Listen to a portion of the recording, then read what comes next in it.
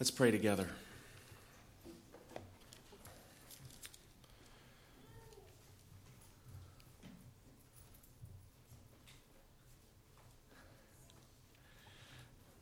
Father, though we have not seen him, we love him. And though we do not see him now, we believe in him and rejoice with joy that is inexpressible and filled with glory.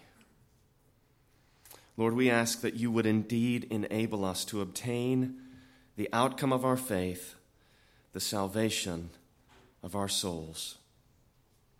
And Lord, though we are for a little while grieved for various trials, we pray that the tested genuineness of our faith would be found to result in praise and glory and honor at the revelation of Jesus Christ. And Lord, we ask that you would enable us to set our hope fully on the grace that will be brought to us when he is revealed. We ask it in his name. Amen. I would invite you to open your Bible this morning to Psalm 40. And as you turn there, I want to suggest two scenes for your imagination. The first scene is a historical one. And so I would invite you to imagine what it looked like on the day when David was at last delivered from all of his persecutors, from all the spears thrown by Saul and the armies chasing him around through the wilderness, and perhaps on the day when the Ark of the Covenant was brought into Jerusalem. Not the one that Uzziah got struck dead on, but on the day when they successfully brought the Ark into Jerusalem and it was finally allowed to rest there. A day of great celebration and rejoicing. I think maybe it's something comparable to the inauguration of a president, or perhaps even the scene at the end of the football game when the MVP is announced. It's a triumphant moment. And that moment anticipates another moment, an even better scene. So here's your second scene.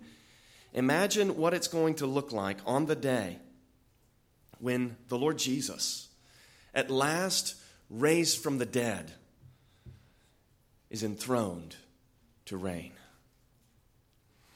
And as you consider those things, let me draw your attention to Psalm 40, and I want to point out a few surrounding features of this passage that's before us.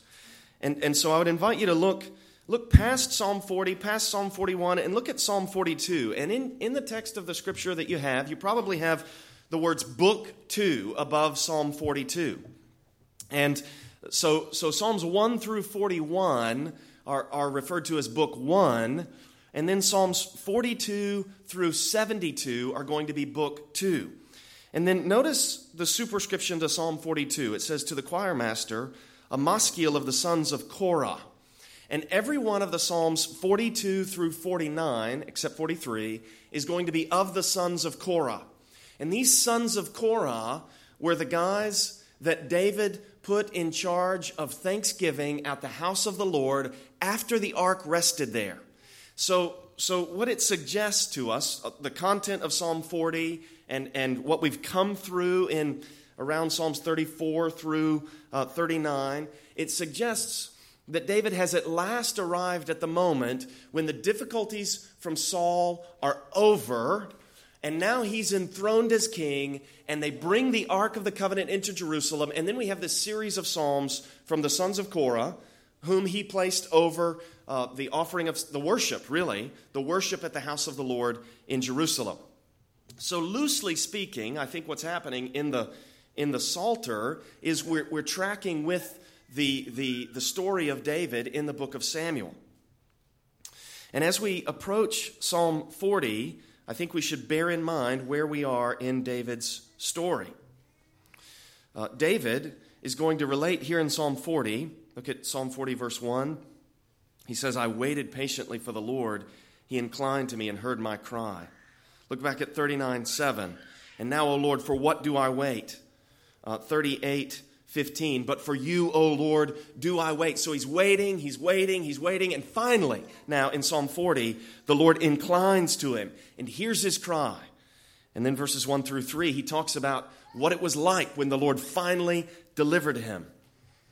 And if you want to follow along in your bulletin, there's an outline here, and I'm sort of overviewing the outline. So Psalm 40, verses 1 through 5, delivered at last. And then in verses 6 through 11, we have the proclamation of the prophesied one. What we're going to see here is what David says when he's brought forward as king and enthroned at last. And then in verses 12 through 17, we get sort of a warning and a promise.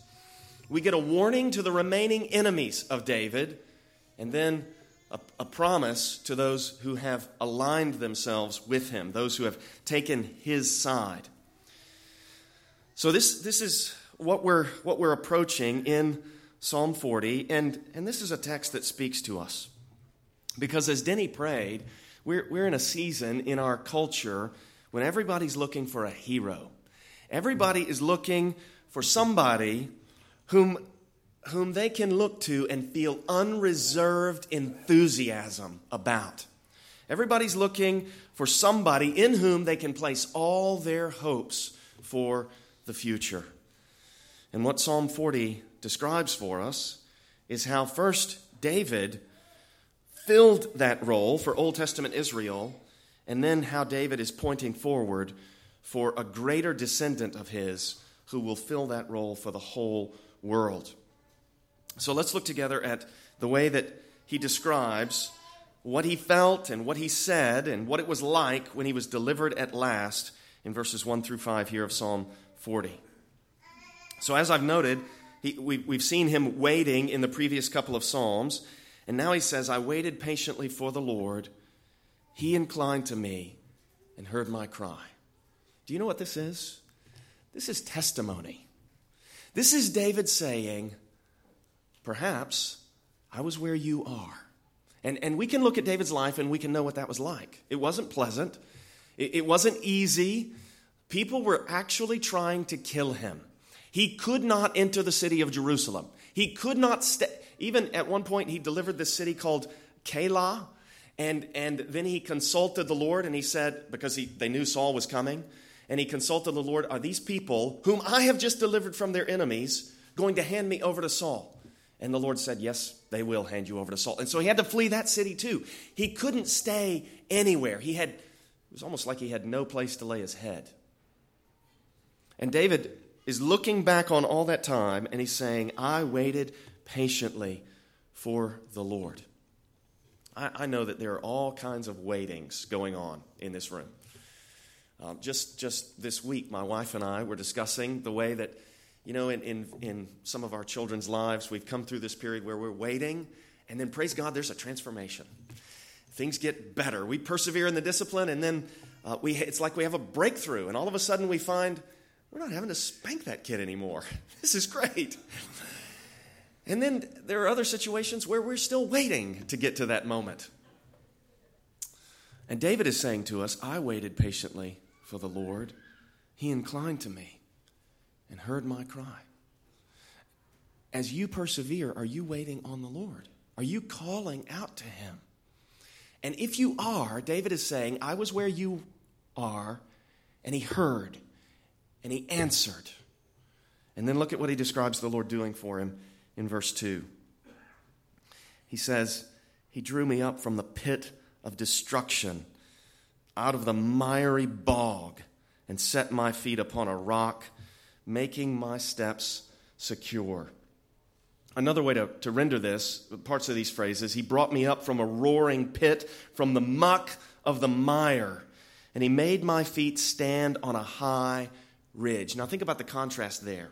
From a low place that is muddy and nasty to a high ridge that is solid and firm. David was lifted up and he was made secure. This is what the Lord did for him when he inclined and heard his cry. And then he goes on to say here, before we get to verse 3, let me say one more word about verse 2 there. He says, he drew me up from the pit of destruction. So far as we know, David was never literally in a pit. You know, if you think over his story in the book of Samuel, there wasn't a moment when David was put in a pit that he was somehow rescued from. But there was a figure in the Old Testament that is repeatedly described as being in a pit. Maybe Joseph comes to mind. Yeah, Joseph was put in a pit by his brothers, and then as his story unfolds in Genesis 37 through the end of the book, he recounts the way that he was put in a pit, and it's the same term used here in Psalm 40 to describe the way that Joseph was put in that pit. And when we look at the narrative of Samuel, there are some curious parallels between David's experience and Joseph's experience. Just one of these, for instance, Joseph's brothers had gone off, and Joseph was back with his father, and his father sent him to go check on his brothers, and then they responded unfavorably to him. In the same way, David had stayed back with his father, and his brothers had gone off to war with Saul, and David's father sent him to go check on his brothers, and then when David interacted with him, they weren't all that pleased with the way that David was talking. They reacted unfavorably to him. And then, just as Joseph was exalted over all Egypt, so David was eventually exalted over all Israel. So I'm inclined to think that this is one of the ways that the Old Testament is establishing this sort of parallel or maybe a typological connection between Joseph and then David. And this pattern that we see in these two men is going to be fulfilled in the one who is to come. As we've noted, once David gets the ark into Jerusalem, what he does is he puts these Levites, people like the sons of Korah, people like Asaph, whose name is on Psalm 50, he puts them in charge of the worship at the temple. Look at Psalm 40, verse 3. He put a new song in my mouth, a song of praise to our God. I haven't read this book, but there's a book by a man named Peter Leithart, and the title of it captures what's going on. The title of it is The Davidic Liturgical Revolution. And the point that he's making in the book is that in the reign of David, there was a worship revolution in Israel. And when you think about it, it becomes something that just sort of jumps off the page at you, because David he's doing these worship initiatives at the house of the Lord in Jerusalem. He's bringing the ark in there. He's writing all these psalms that are to be used in the praise of the Lord. He's appointing all these people over the worship of the Lord. He is earnest about the praise of the Lord. That's exactly what we see here in verse 3. He put a new song in my mouth, a song of praise to our God.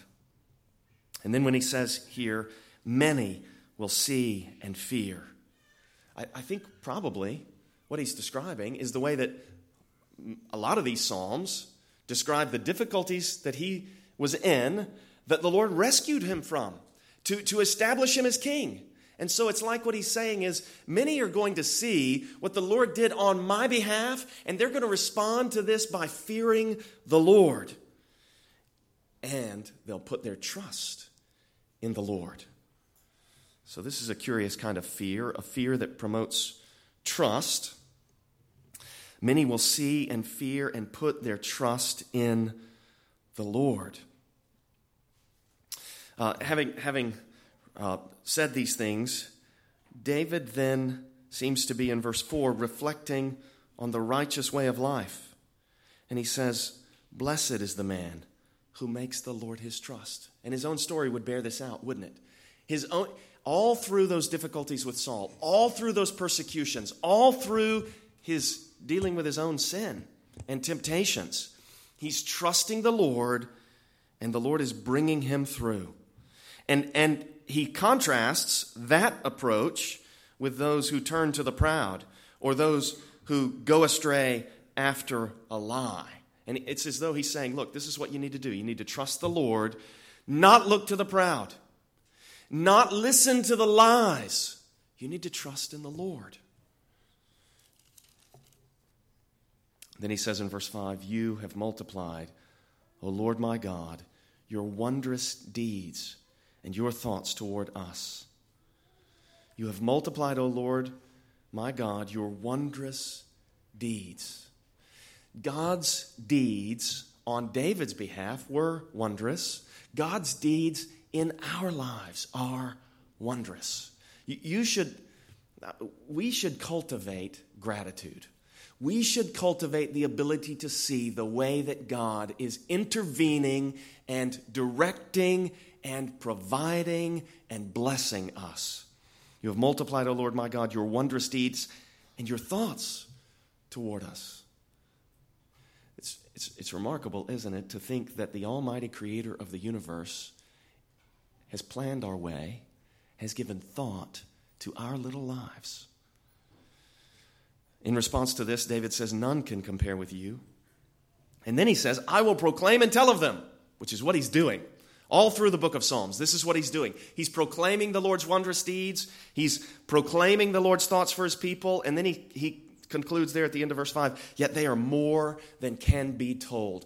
If you start thanking God and you start contemplating all the ways that God has directed your path and made your footsteps firm, you will never be able to tally the record of all there is that the Lord has done for you. So he's delivered at last in verses 1 through 5. And then in verses 6 through 11, we get the proclamation of the promised one. Now, the reason that we read earlier, the reason that I asked Mike to read 1 Samuel 15 is because I think here in verses 6 through 8, David means to call to our minds the words of 1 Samuel 15, verses 22 and 23. And the way that scene serves is sort of this climactic moment of transition. I know that historically we're not strictly following the chronology because it was after that moment of transition in chapters 15 and 16 that Saul began to persecute David. But it's sort of like a photograph that encapsulates a moment. So, if we were to look back, let's say on, I'm just picking an example out of the sky here. If we were to look back on John F. Kennedy's presidency, you could pick a photograph from early in his life that might really capture the spirit of who he was, and you could put that forward as a symbolic, sort of iconic way to communicate what his presidency meant. And somebody might say, well, that was long before he was president. We didn't know he was going to be president when that happened. We didn't know who he was going to become. And in response, an artist or someone interpreting history could say, that doesn't matter. It communicates what I need to be communicated. So even though it's earlier, it gets across what's being communicated. Now, what's being communicated here, I think, is this transition from David to Saul. So look at verse 6. David says, in sacrifice and offering you have not delighted. Other translations speak of the Lord not desiring sacrifice and offering. And then he says, burnt offering and sin offering you have not required. Listen to 1 Samuel 15:22. Does the Lord have desire for burnt offerings and sacrifices as much as for obedience to the voice of the Lord? So there's at least three words there: desire, burnt offerings, and sacrifices that are the same terms in the two verses. And then in Psalm 40, verse 7, David says, then I said, behold, I have come. In the scroll of the book it is written of me. We'll come back to that in just a second. And then he says in verse 8, I desire to do your will, O my God. Your law is within my heart. Listen to 1 Samuel 15:23. To obey, to do your will, is better than sacrifice. To pay attention than the fat of rams. And then Samuel said to Saul, because you have rejected the word of the Lord. David says, your law is within my heart. Because you have rejected the word of the Lord, he has rejected you as king. So the way that this allusion to 1 Samuel 15:22 and 23 serves here is it's sort of a snapshot of the moment when the Lord transitioned from Saul to David. And this great turning point in the narrative of Samuel is matching what I'm suggesting is a turning point in the movement of the Psalms. Because I would suggest we're coming out of a period when David has been responding to Saul's persecutions, into a period where we're going to have Psalms about his reign once he became king in Jerusalem. Now, look at verse 6 again. David's point here, in sacrifice and offering you have not delighted, but you have given me an open ear. The idea that you've given me an open ear, you've caused me to be able to hear your word. And what David is saying here is, what the Lord wants is obedience, not sacrifice. Sacrifice is just provision for those who are unsuccessful in their attempts to obey. So obedience is the Lord's first choice. Sacrifice is provided for when you try to obey and you fail. And so what David is saying here is, Saul, in that situation that you were in, what the Lord wanted from you was obedience. He didn't need those sacrifices. He didn't want those sacrifices. He wanted you to obey. And we could say the same about the Mosaic Law, couldn't we? What the Lord wants the people of Israel to do is obey his instructions, not offer the sacrifices. He's just providing the sacrifices for when they try to obey and they blow it. And then verse 7. This verse, I think, is stunning. Psalm 40, verse 7. Then I said, behold, I have come. In the scroll of the book, it is written of me. What's the scroll of the book? Look at the end of verse 8. Your law is within my heart. That's the scroll of the book. Do you hear what David is saying? David is saying, Genesis 3:15, there was this statement made to the serpent that a seed of the woman would crush his head. Genesis 12, 1 through 3, the Lord made these promises to Abraham. And then he told Abraham that in him and in his offspring, his seed, all the nations of the earth would be blessed. And then you continue through the narrative of Genesis and you get to chapter 49, verses 8 through 12. And the Lord, through Jacob, makes this promise about the line of Judah. And he says that the scepter is not going to depart from Judah until he comes to whom it belongs.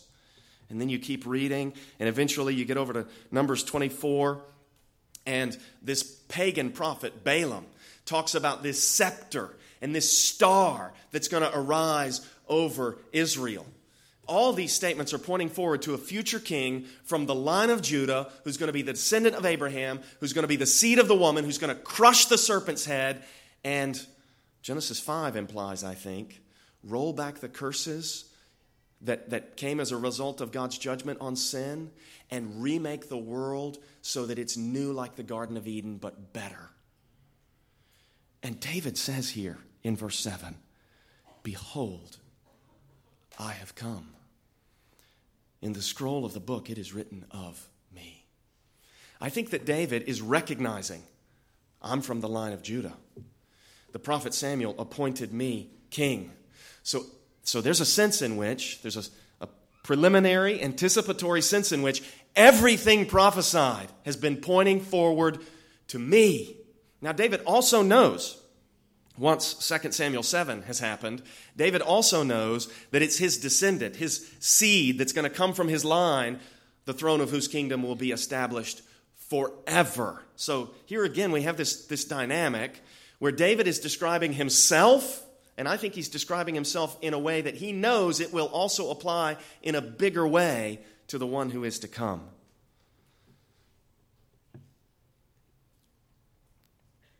Then he says in verse 8, I delight to do your will, O my God. This is true of David. He wants to obey. It's true in an even greater way of the Lord Jesus.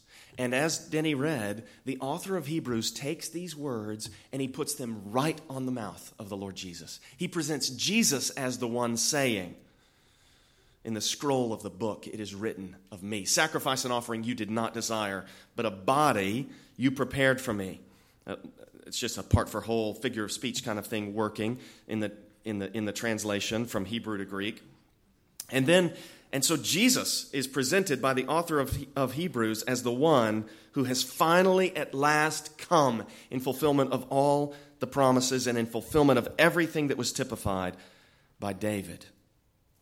Now, if we ask ourselves, how does David know?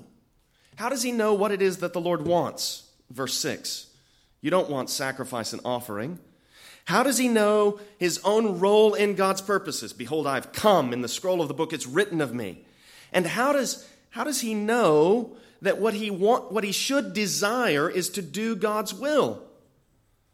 And the answer to those three questions is right there at the end of verse 8. Your law is within my heart. That's how David knows. That's how David knows what the Lord wants, verse 6. That's how he knows his role in God's purposes, verse 7. And that's how his delight has become a delight to do God's will, because he's internalized the Word of God. He has meditated on the Torah and probably as much Scripture as is available to him. So he comes on the scene in verses 6 through 8. And then in verses 9 through 11, he makes this proclamation.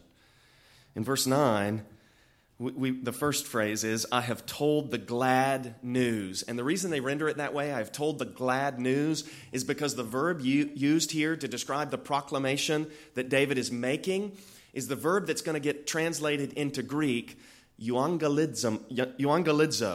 And if you've probably heard that word, it's the word from which we get the term gospel. So you could render this, I have told the gospel of deliverance. So what David is saying is, I've come on the scene, and now I'm announcing the good news. And you might note a footnote there on verse 9 on the word deliverance. And down in the lower margin, you're told that the Hebrew term means righteousness. What the ESV is doing is they're interpreting the meaning of righteousness here. And they're essentially saying to you that for God to be righteous here requires that God judge Saul and remove him and keep the promise that he made to David. So that's how righteousness becomes deliverance, because God has righteously judged Saul and he's righteously kept the promises that he's made to David. So what David says is, I have told the good news or the glad news of righteousness, God's righteousness, in the great congregation. So you can imagine the assembled multitudes of the saints from all generations when the Lord Jesus announces this.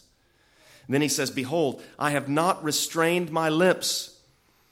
As you know, O Lord, I have not hidden your deliverance within my heart. I have spoken of your faithfulness and your salvation. I've not concealed your steadfast love and your faithfulness from the great congregation.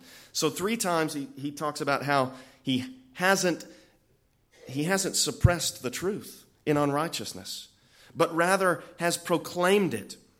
And he makes 2 references to righteousness or deliverance. There in verse 9, I've told the glad news of deliverance. Verse 10, I have not hidden your deliverance or righteousness. He makes 2 references to God's steadfast love here. In the middle of verse 10, I have not concealed your steadfast love. Verse 11, as for you, O Lord, you will not restrain your mercy from me, your steadfast love. And then he makes 3 references to God's faithfulness. And that word for faithfulness can be taken in some contexts to refer to truth. So at verse 10, I have spoken of your faithfulness or truth. And then in verse 10 twice there, again, I have not concealed your steadfast love and your faithfulness. And then verse 11, your steadfast love and your faithfulness will ever preserve me. So what's David talking about? David is describing the character of God. And what he says about the character of God is that God is righteous, God is truthful, and God shows steadfast love and accomplishes salvation. I've spoken of your faithfulness and your salvation there in verse 10. And in saving, all of these things are brought to bear. Because what David is doing is he's gathering everybody that loves the Lord together, and he's saying to them, God has been righteous to keep his promises. And God has been righteous, and he's been faithful to the truth of his word. And he's done justice against the wicked. And this is establishing his own righteous character, showing his loving kindness to those whom he mercies. And he's accomplished salvation on their behalf. And David himself is an evidence of this, because the truth of God's character has been upheld in the way that David has been preserved and delivered from Saul, and the way that Saul has been judged. David is also pointing forward to the one whose throne will be established forever. In verses 12 through 17, we immediately see in verse 12 why David loves God's character. David loves God's character because he needs God's character. And repeatedly, we've seen that there are two reasons that David needs God's character to be enacted by the Lord in his own life. One of those reasons is his own sinfulness, and the other reason is the fact that he has these enemies who want to kill him. So he starts with his own sinfulness in verse 12.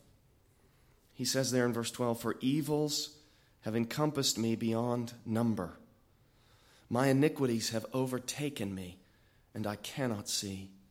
They are more than the hairs of my head. My heart fails me." If we really contemplate our own sinfulness, this will resonate with us, because this is where every one of us lives. Sin, it pervades our lives. It surrounds us and overwhelms us. It catches us and blinds us. It covers us up, and then it discourages us. But David is modeling how to respond to this reality. This is where we live as human beings, every one of us. And if you think that's not true of you, the problem is you're thinking too shallowly. You're thinking too shallowly about God's holiness and about the implications of your own actions and impulses. But look at how David responds to this in verse 13. "Be pleased, O Lord, to deliver me. O Lord, make haste to my help." And then look again at the end of verse 11. "As for you, O Lord," look at all of verse 11, "you will not restrain your mercy from me." He needs the Lord's mercy precisely because he's so sinful. Then he says, "Your steadfast love and your faithfulness will ever preserve me." You could render this, "Your loving kindness and your truth ever watch over me." And this is what we need as sinners, isn't it? And, if you're here this morning and you're not a believer in Jesus, this is what we want for you. We want you to recognize, along with all of us, that we are utter failures when it comes to the true standard of righteousness. We are all, according to our own standards of right and wrong, we are total hypocrites. And what we are as Christians is we're people who are willing to say, "That's me. Yeah, I blow it. Yes, I fail to attain to my own standard of right and wrong. Yes, I am guilty and condemned before the law of God." The good news, I have told the glad news of deliverance, verse 9. The good news is that Christ Jesus came into the world to save sinners because of the way that God is, as David describes him here in verses 9 through 11. Because he has this steadfast love. He has this mercy where he's pleased to forgive people when they recognize that what they've done is wrong and they turn away from that and they commit themselves to crying out to him for help, like David does here in verse 13. "Be pleased, O Lord, to deliver me." That's why I'm always encouraged when somebody comes to me, as happens from time to time, and they confess their sin. They talk to me about sometimes it's awful things that they've done. And in part, my response to that always is, the fact that you're doing this, the fact that you've got the courage and the gumption to come and get this off your chest, this is a really good sign that God's grace is at work in your life. Because this is the first step to saying, that stuff's wrong. I don't want any more to do with it. And I'm going to obey the Bible and confess my sins and ask somebody to pray for me so that I can be healed. It's a work of grace. And if you're here and you're not a Christian, this is what we want for you. We want the healing that comes from repenting of your sin and trusting in the Lord. That's what we want you to experience in your life. So David's first problem is his sinfulness. He deals with that in verses 12 and 13. His other problem, his enemies. And he deals with them in verses 14 and 15.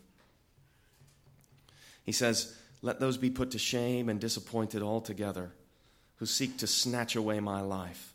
Let those be turned back and brought to dishonor who delight in my hurt. Let those be appalled because of their shame who say to me, aha, aha."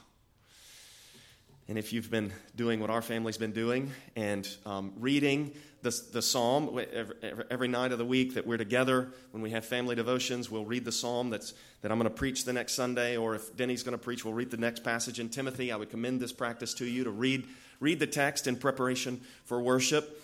And as we got to this, one of my kids said, "Haven't we already read that psalm?"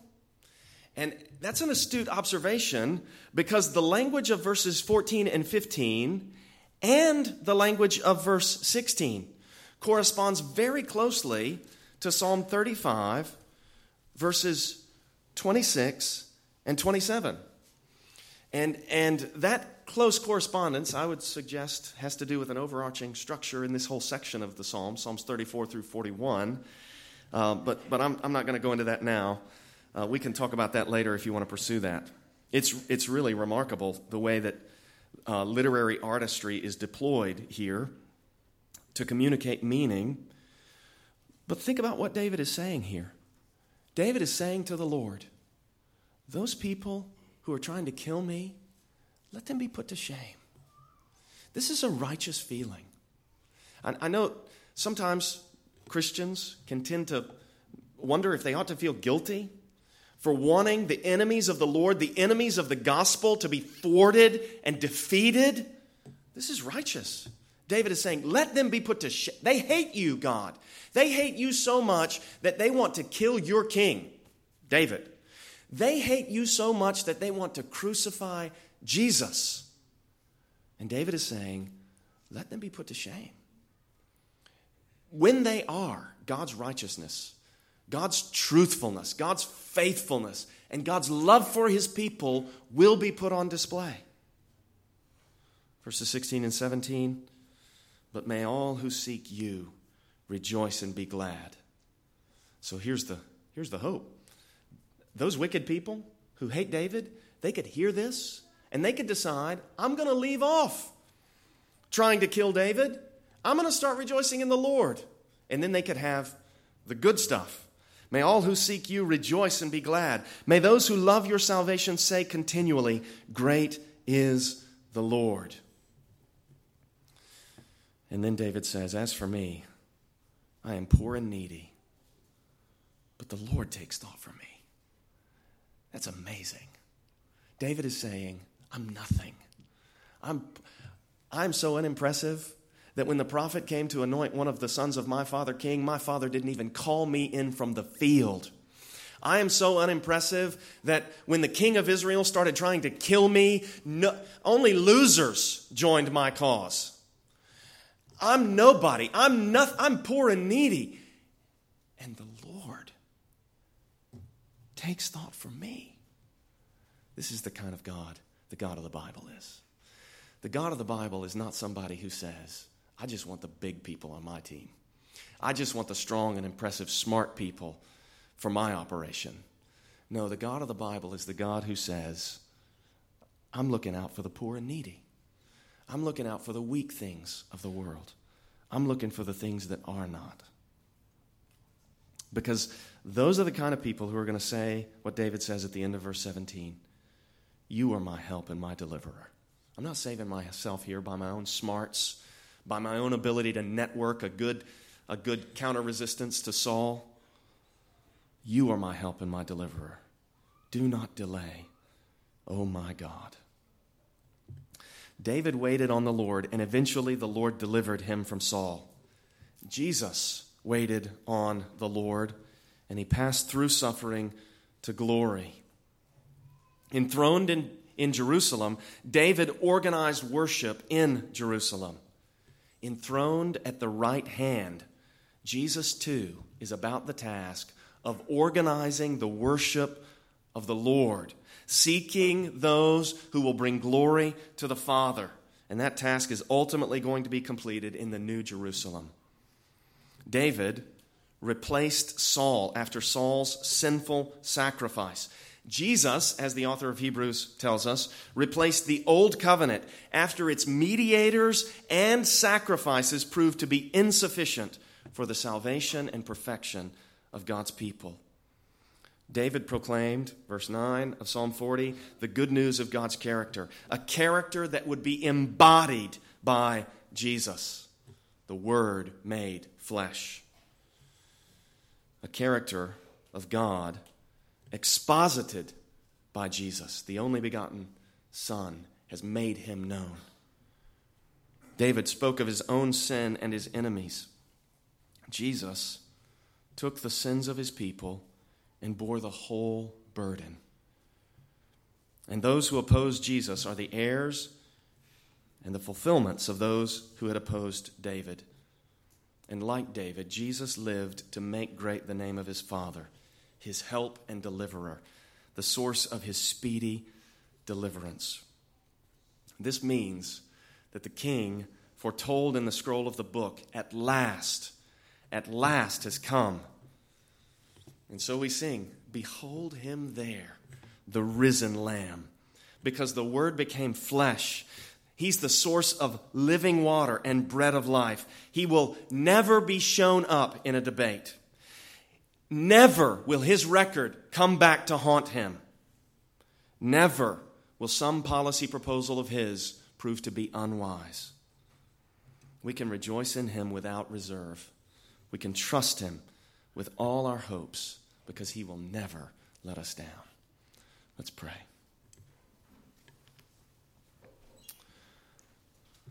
Father, what can we say in response to this but hallelujah? What a Savior. Lord, we ask that you would make it so for us. Give us that joy unspeakable and full of glory as we believe in the one we have not seen, as we long for his coming, and as we fix our eyes on the grace that will be brought to us on that day. We love you. We pray for your help in Jesus' name. Amen.